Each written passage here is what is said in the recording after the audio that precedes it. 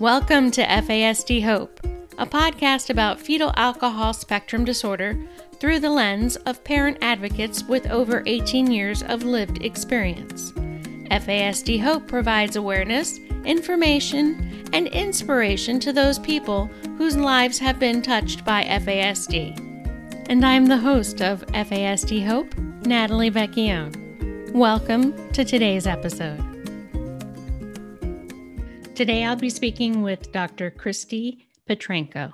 Christy Petrenko, PhD, is a clinical psychologist and researcher who has been conducting research with individuals with FASD since 2003. She completed her graduate training with Edward Riley and Sarah Madison in San Diego, California in 2009. And she is currently a faculty member at Mount Hope Family Center at the University of Rochester.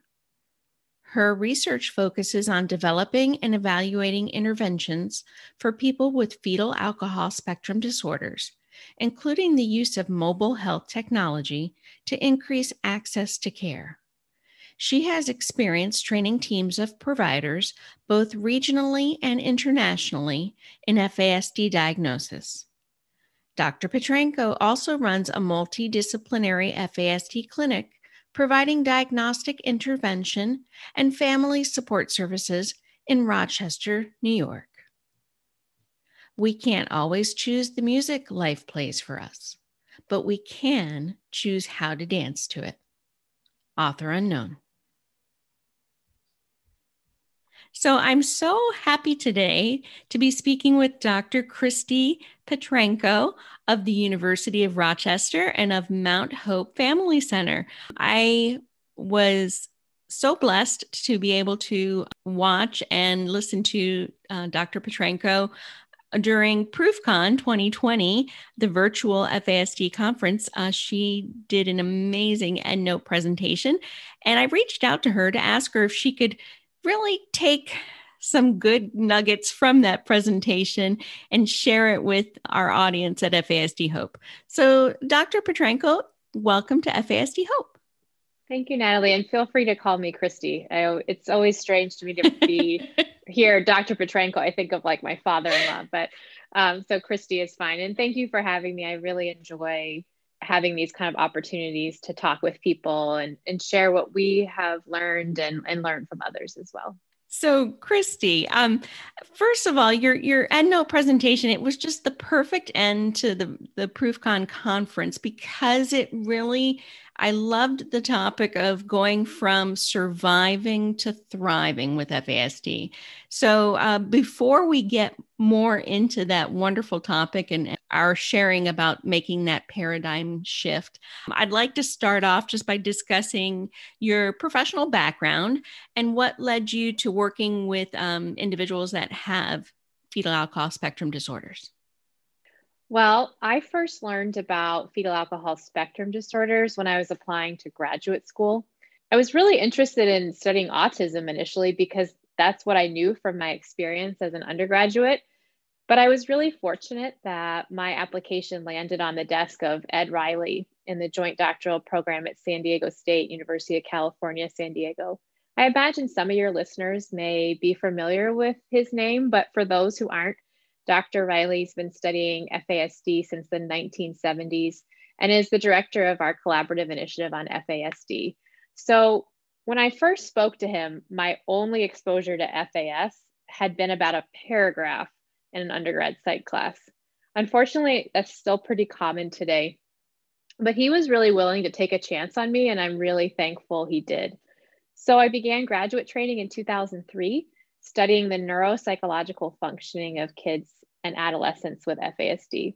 I was really eager to learn everything I could about FASD, but I remember being really shocked at the significant barriers to care, and over time became really passionate and wanted to dedicate my career to developing interventions and increasing access to care. So then I continued on my long, convoluted educational journey, ended up at University of Minnesota, had a chance to work with Jeff Wozniak while I completed my clinical training, went on to University of Colorado, Denver, where I got my postdoc and learned about how to develop interventions. I worked with a woman named Heather Tausig and on her clinical trials with pre-adolescents in foster care. And this experience was super valuable because I not only learned how to design interventions and test them, but I learned about maltreatment and the foster care experience with, as you know, many kids with FASD have those experiences. And so it's been really useful to understand outcomes and experiences for families raising kids with FASD. So that gets me to 2011. And it was sort of at that next stage where my husband and I were trying to figure out, okay, where next? How do we find 2 faculty jobs in the same city? And we were really fortunate to come upon University of Rochester, and we both found really wonderful jobs in communities and departments that are a great fit for us. So I'm now at the Mount Hope Family Center, which is part of the University of Rochester. And it's been just a wonderful place to work with great integration between research and clinical and family support, and really educating professionals across many aspects of development. So I really love working there. And it's been giving me a lot of opportunity to explore and try things. That's an amazing journey. What an amazing journey you've been on. So at University of Rochester, before we talk a little bit about our topic, can you just tell me some of the things that Mount Hope Family Center offers for the community? Mount Hope Family Center is really a unique center within the university. We're located in a community environment near the university, but really centered within the community that we serve. And Mount Hope Family Center has been a leader in the field of developmental psychopathology, which is a mouthful to say, but it really is looking at sort of the intersection of, development as well as clinical challenges. So really thinking about development across the life course and different risks and protective factors that can impact people and their outcomes. So we have a lot of different areas that people and faculty at the center focus on. So I mainly focus on fetal alcohol spectrum disorders. We have a lot of people that are really interested in child maltreatment and ways to help prevent and support families and their resilience who are experiencing that. There's folks looking at many different factors, poverty.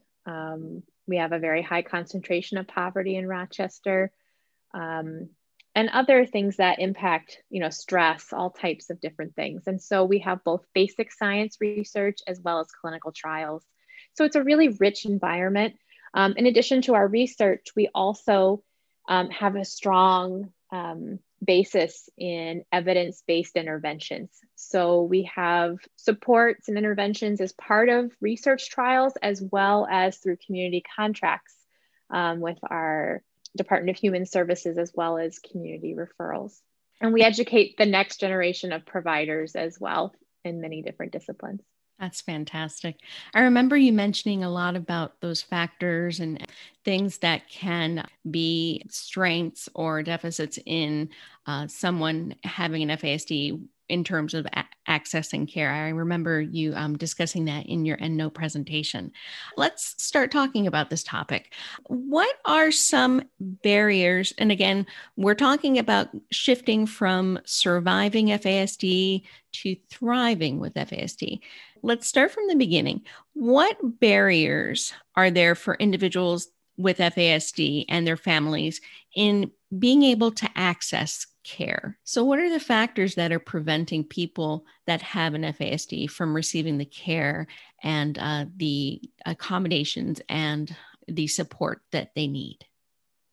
The biggest barrier overall is the pervasive lack of knowledge about FASD. And this is in providers as well as the broader community.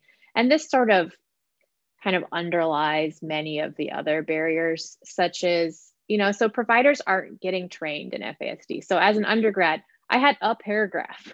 Like that's it really keeps people from even thinking about this could be an FASD. So in order to get a diagnosis, you need to have a provider, a teacher, a parent to have the thought, oh, this could be FASD. So then they bring it to their doctor, or the doctor thinks about it in their differential diagnosis.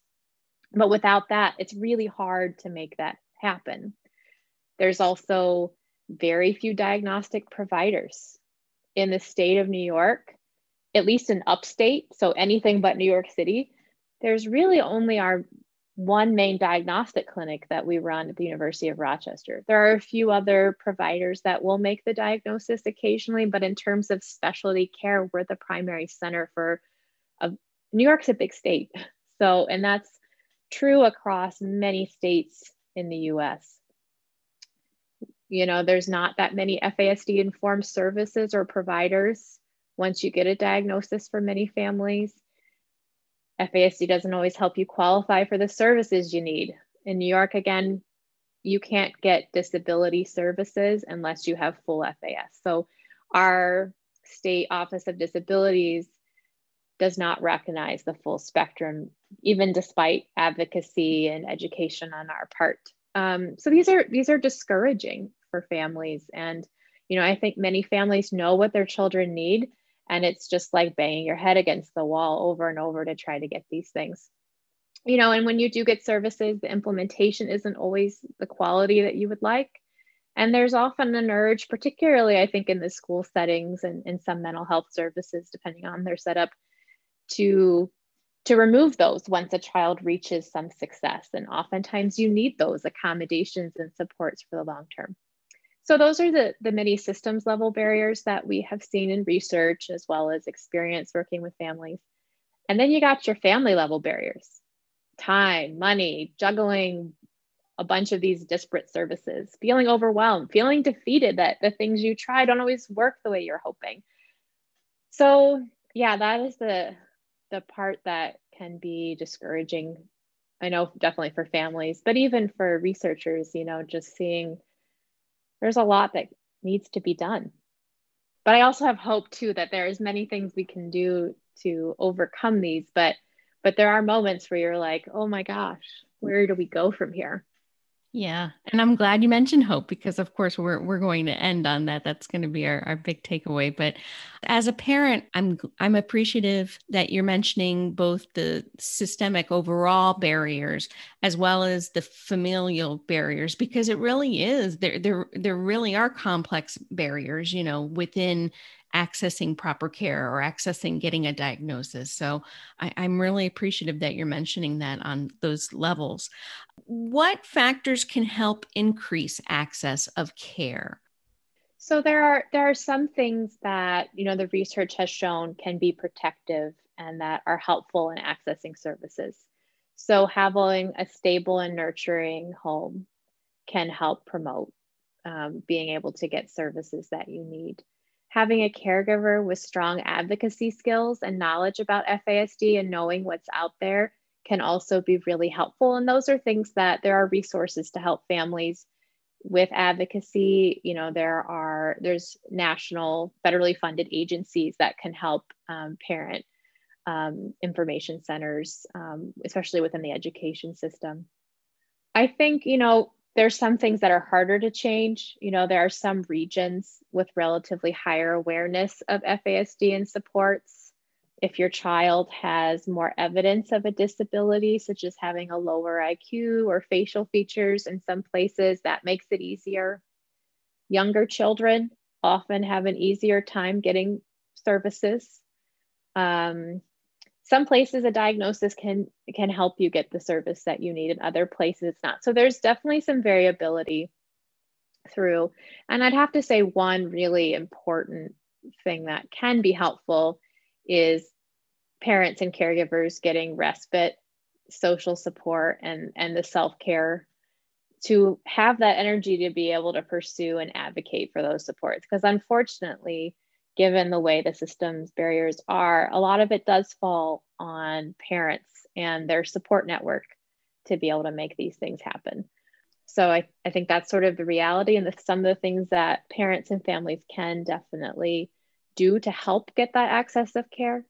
And other things are more at the systemic level that we need to really use our creative energy and find ways to kind of have some of that grassroots movement to make a difference in partnering across. Absolutely.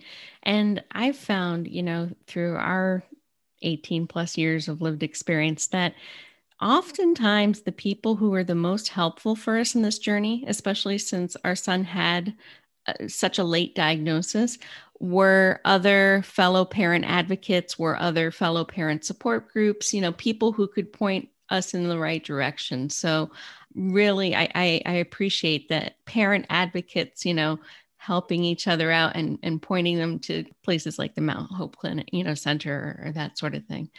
So let's talk about this model, this inspiring presentation you ended ProofCon 2020 with, shifting from surviving FASD to thriving with FASD. Can you give like a summary of it for our listening audience, and what does it look like? What does it sound like?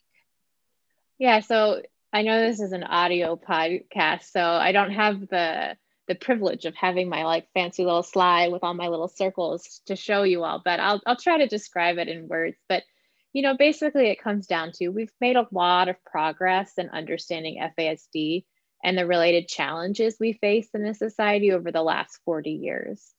But much of what we've learned really tells us about the deficits, the barriers, and how people survive. These are the things that we've just been talking about. It's important to know that information because it helps us get attention to the condition and identify areas for change.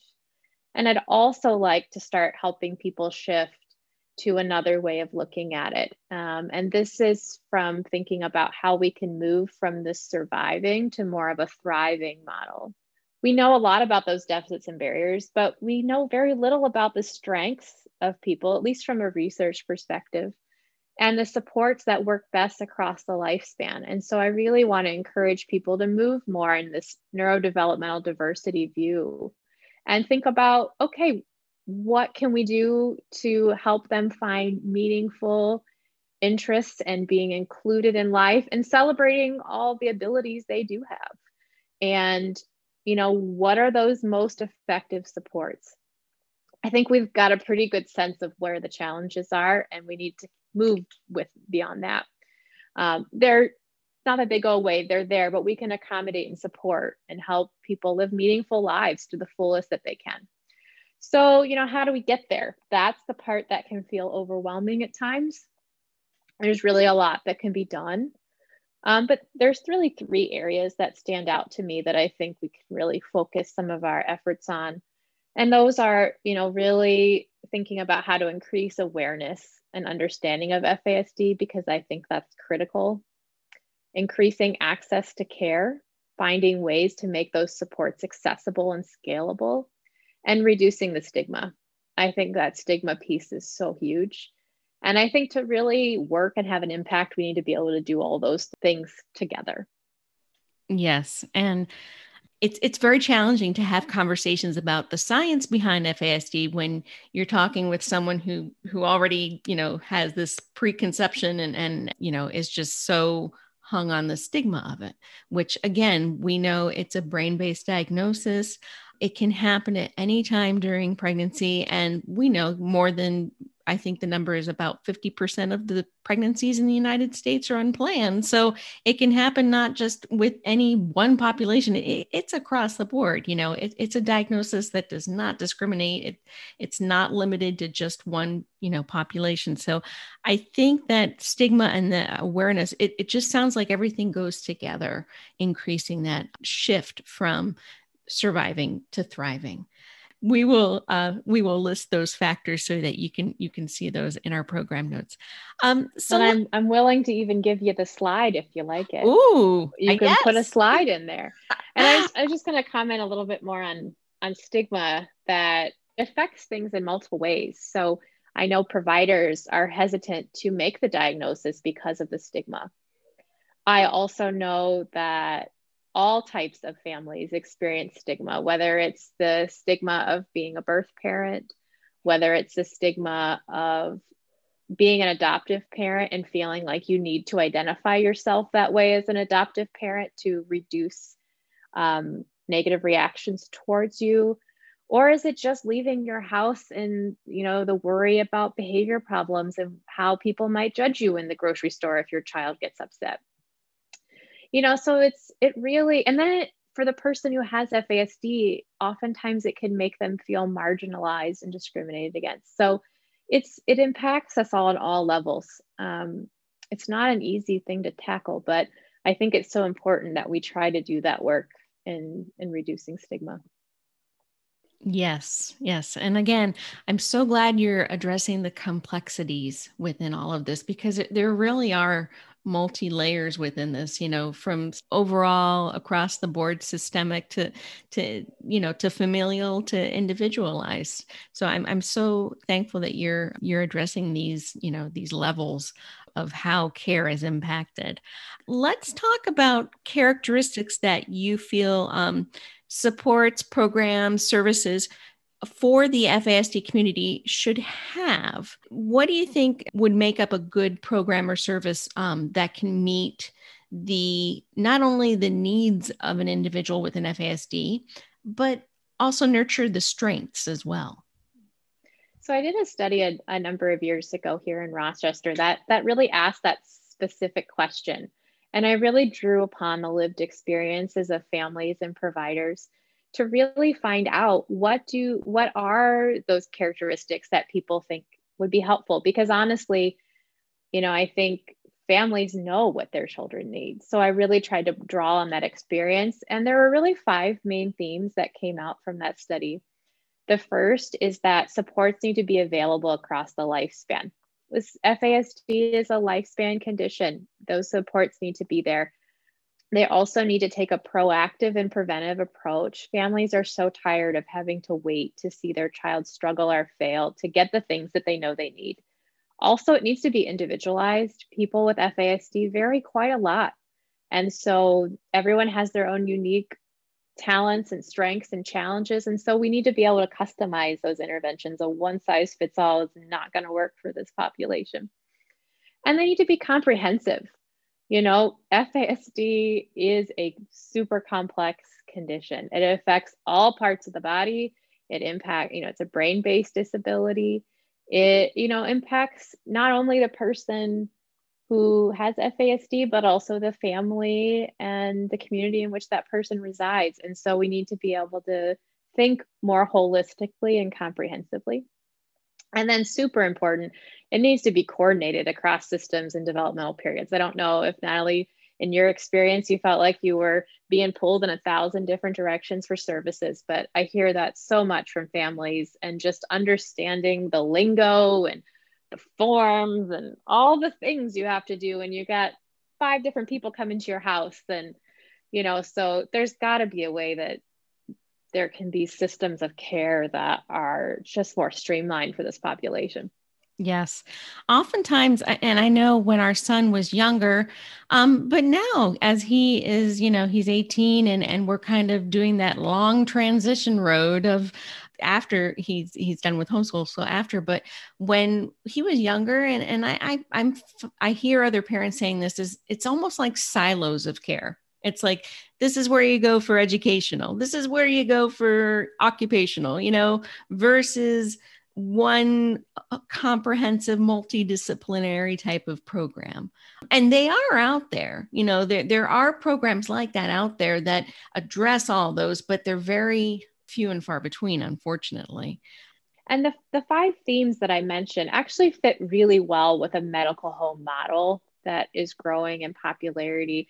And so if you could design a medical home for people with FASD, these are the 5 themes that I would recommend based on that lived experience and wealth of knowledge that I gathered from families and providers. The families and providers I talked with also gave a number of really specific concrete strategies for people with FASD across the lifespan, their caregivers and systems. And I'm happy to share the link for that paper. It was funded by the National Institutes of Alcohol Abuse and Alcoholism, so it's freely available. And as far as research studies go, I'd have to say it's bit easier to read and accessible to people. There's a lot of quotes from families and providers and visuals that I'm happy to share the link for the show notes, that if people want to learn more and see what specific strategies and services would be useful across the lifespan, I'm happy to share that. That's terrific. So we will have that link in our program notes. Let's talk about the mobile health app, because as a wife of someone who makes mobile apps for a living, and also when I want to say about a year or two ago, when publicity, especially like in the NoFOS, newsletters would come up and talk about the app. This is really exciting. So can you talk a little bit about the mobile health app and hopefully the goals and what you see for it doing for the FASD community? Yeah, this has been one of the most exciting and fun projects I've worked on, and lots of new areas to learn about for sure in terms of the technology. But we have some reasonable evidence and ideas of what people need for FASD, and the problem is that these things are not broadly available.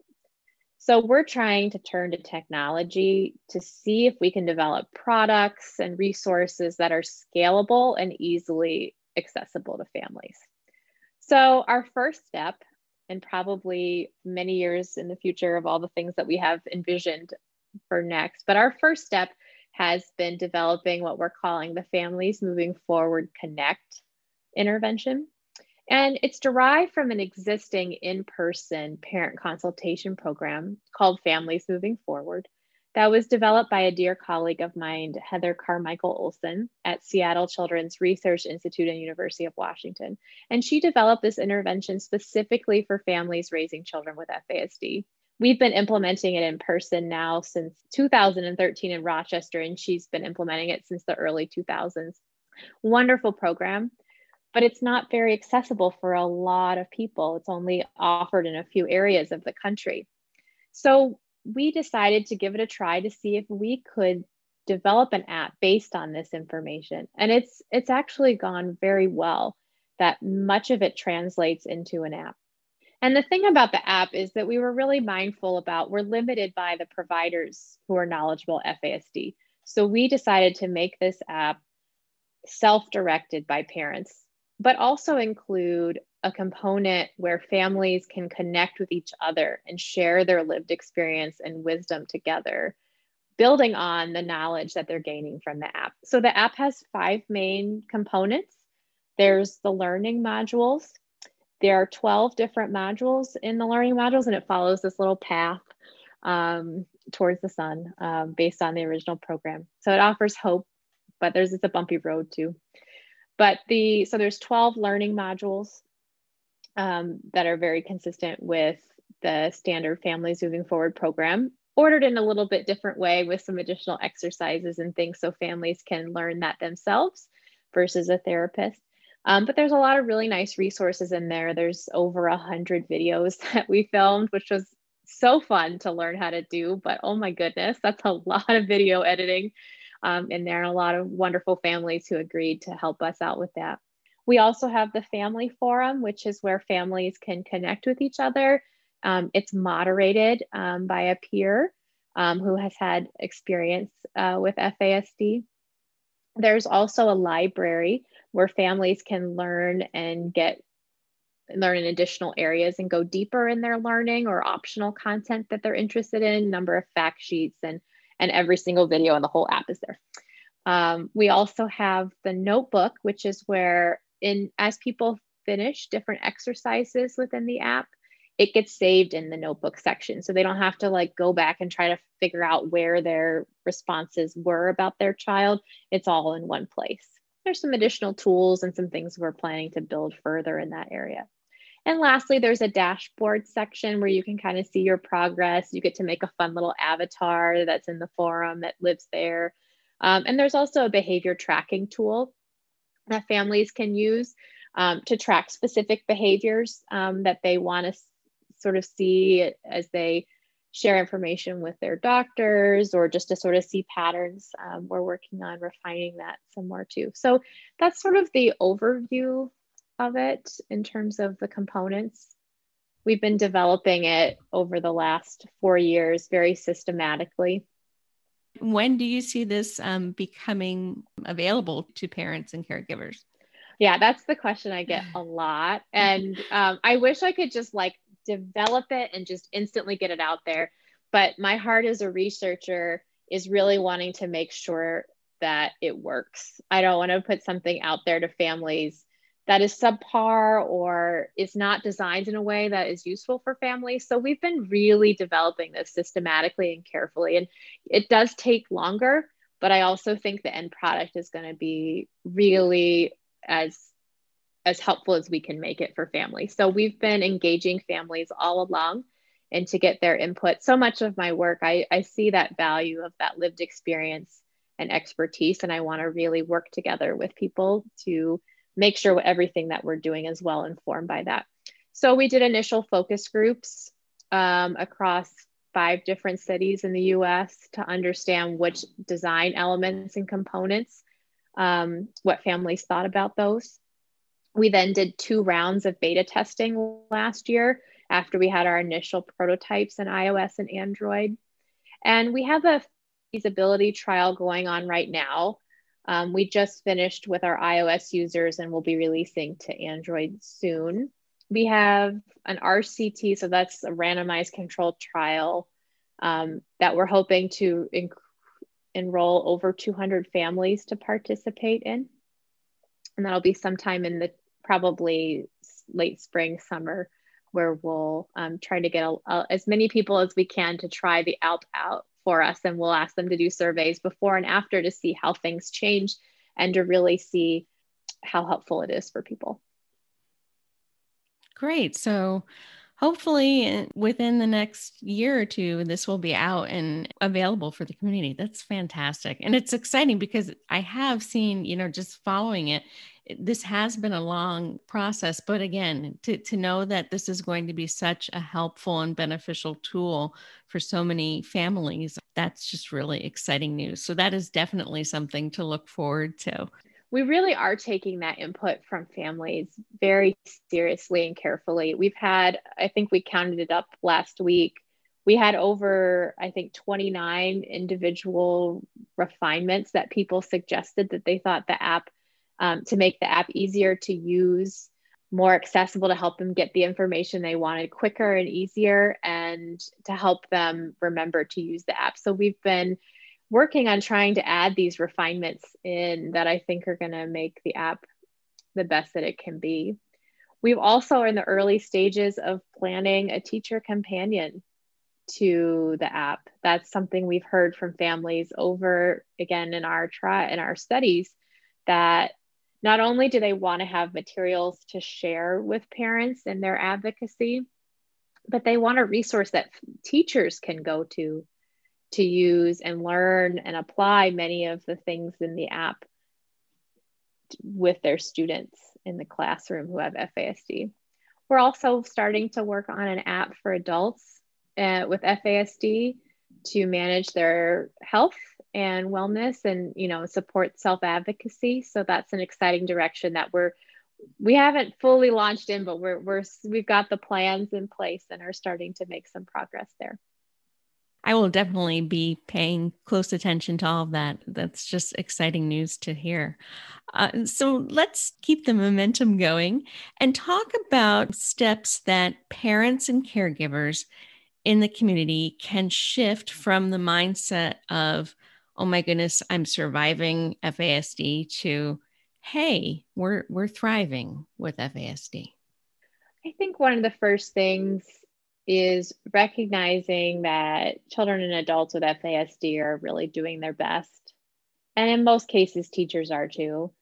We may just not be equipped yet with all the information and understanding we need to do better. And of course, there are barriers. But I think giving everyone grace, including ourselves as parents, and continuing to work towards change. We all have moments that aren't our finest, but seeing these problems and challenges as areas for growth and skill building are going to be helpful. I think also looking for and keeping those joys and strengths that your child brings to your family, I think that helps, especially in those times that are harder. Really remembering those special joys and those things can be helpful. Also looking for those talents and interests and getting creative and finding ways to help kids and adults build and celebrate those interests and be able to be included as much as they can in all aspects of the community. And I think reframing also makes a huge difference. I'm assuming that topic you have discussed with your listeners in the past. But, really reframing is trying to understand behavior from a brain-based viewpoint. And we can look for those underlying disabilities that may be contributing to the confusing behavior that we see. It's going to help us reduce our frustration to be able to see those joys. And it offers up ideas for supports. So we can think about those and the supports we can to really help them thrive. And lastly, and most importantly, is finding those sources of supports as caregivers to help each other through. It's hard to get in that thriving mindset when you feel like you're just overwhelmed and beat down. So for many families, this is faith. This is other parents who understand, whether that be someone in your community or someone on the internet who has a kid with FASD, podcasts, online communities, or just even those natural supports of friends and family. It's one of those things that you just really can't do this alone. You need to have those supports. And I think that's really key for families to be able to help their loved ones thrive. That's wonderful. And you bring up such a valid point, Christy, that when you really truly understand FASD as a brain-based disability, then that is the basis of change in different aspects of life, spiritual, familial, independence or moving towards independence or interdependence, as I like to say. Things like, interacting with the community. When you understand how FASD is and how it's different in every person because it is a spectrum disorder, when you can make that change in mindset and see it as a brain-based disability, and like you said, then it starts a ripple effect in how it can change your mindset from being overwhelmed and just surviving to being able to say, this individual has many talents, and okay, this symptom is coming from this place, and I know that this needs an accommodation or whatnot. Again, as a parent, I'm so thankful that you're in the community and that you are working so tirelessly to help in so many different factors of FASD awareness and prevention and understanding. So thank you for sharing that. We call our podcast FASD Hope because we like to share that along this journey, which is bumpy and which is challenging, there is hope. We're releasing this episode in the beginning of 2021.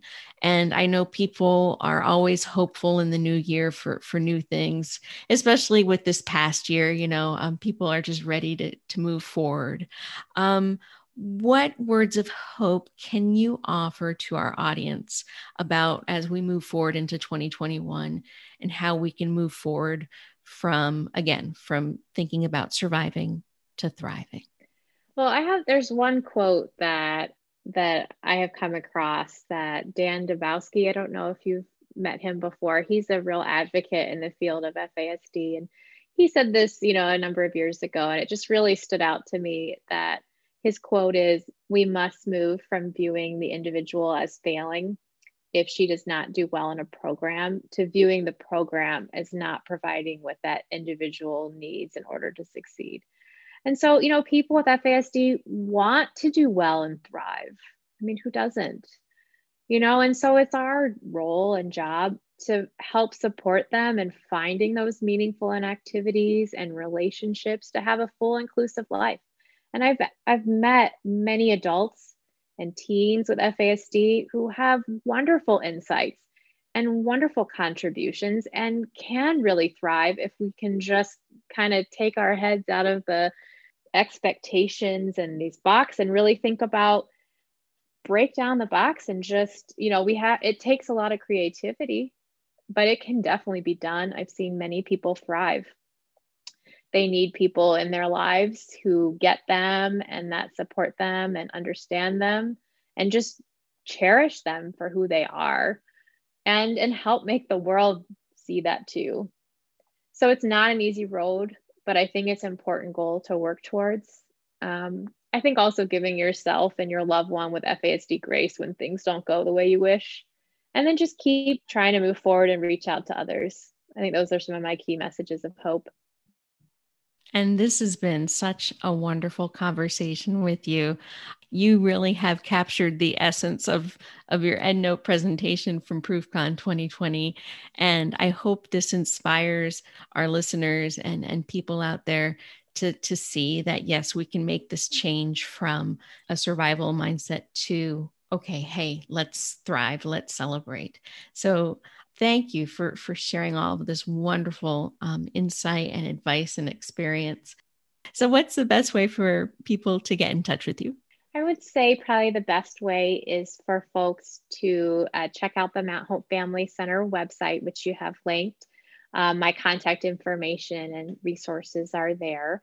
I also have a Twitter account that you are welcome to follow me at CL Petrenko. And so we've got a lot of people I'm following too that are in the FASD research community and clinical community. So feel free to check that out. Yeah, those are probably the easiest ways to find me out there. Terrific. And we will list all of those handles and links in our program notes for today's episode. So I am excited to move forward in 2021. And Christy, thank you so much for giving us the pep talk that we need. And thank you for being on FASD Hope. And I hope you can come back again later on this year to give us an update, especially on the app and all the other things that are happening. Yeah, I would love to. And thanks again for having me. And I think the only way to really move forward with FASD is to kind of get out of silos and really work together, families, providers, individuals with FASD, self-advocates. I think we all just need to kind of pull together. It's the only way our voices are going to be heard. Definitely. Thank you for joining us, and we'll catch you next time. Take care. Thanks again for listening to FASD Hope with Natalie Vecchione. If you like our show and want more information, check out fasdhope.com, or please leave us a 5-star rating and follow us on Podbean, iTunes, or anywhere you get your podcasts. Make sure you join us next week, and remember to be informed, take care, and always have hope.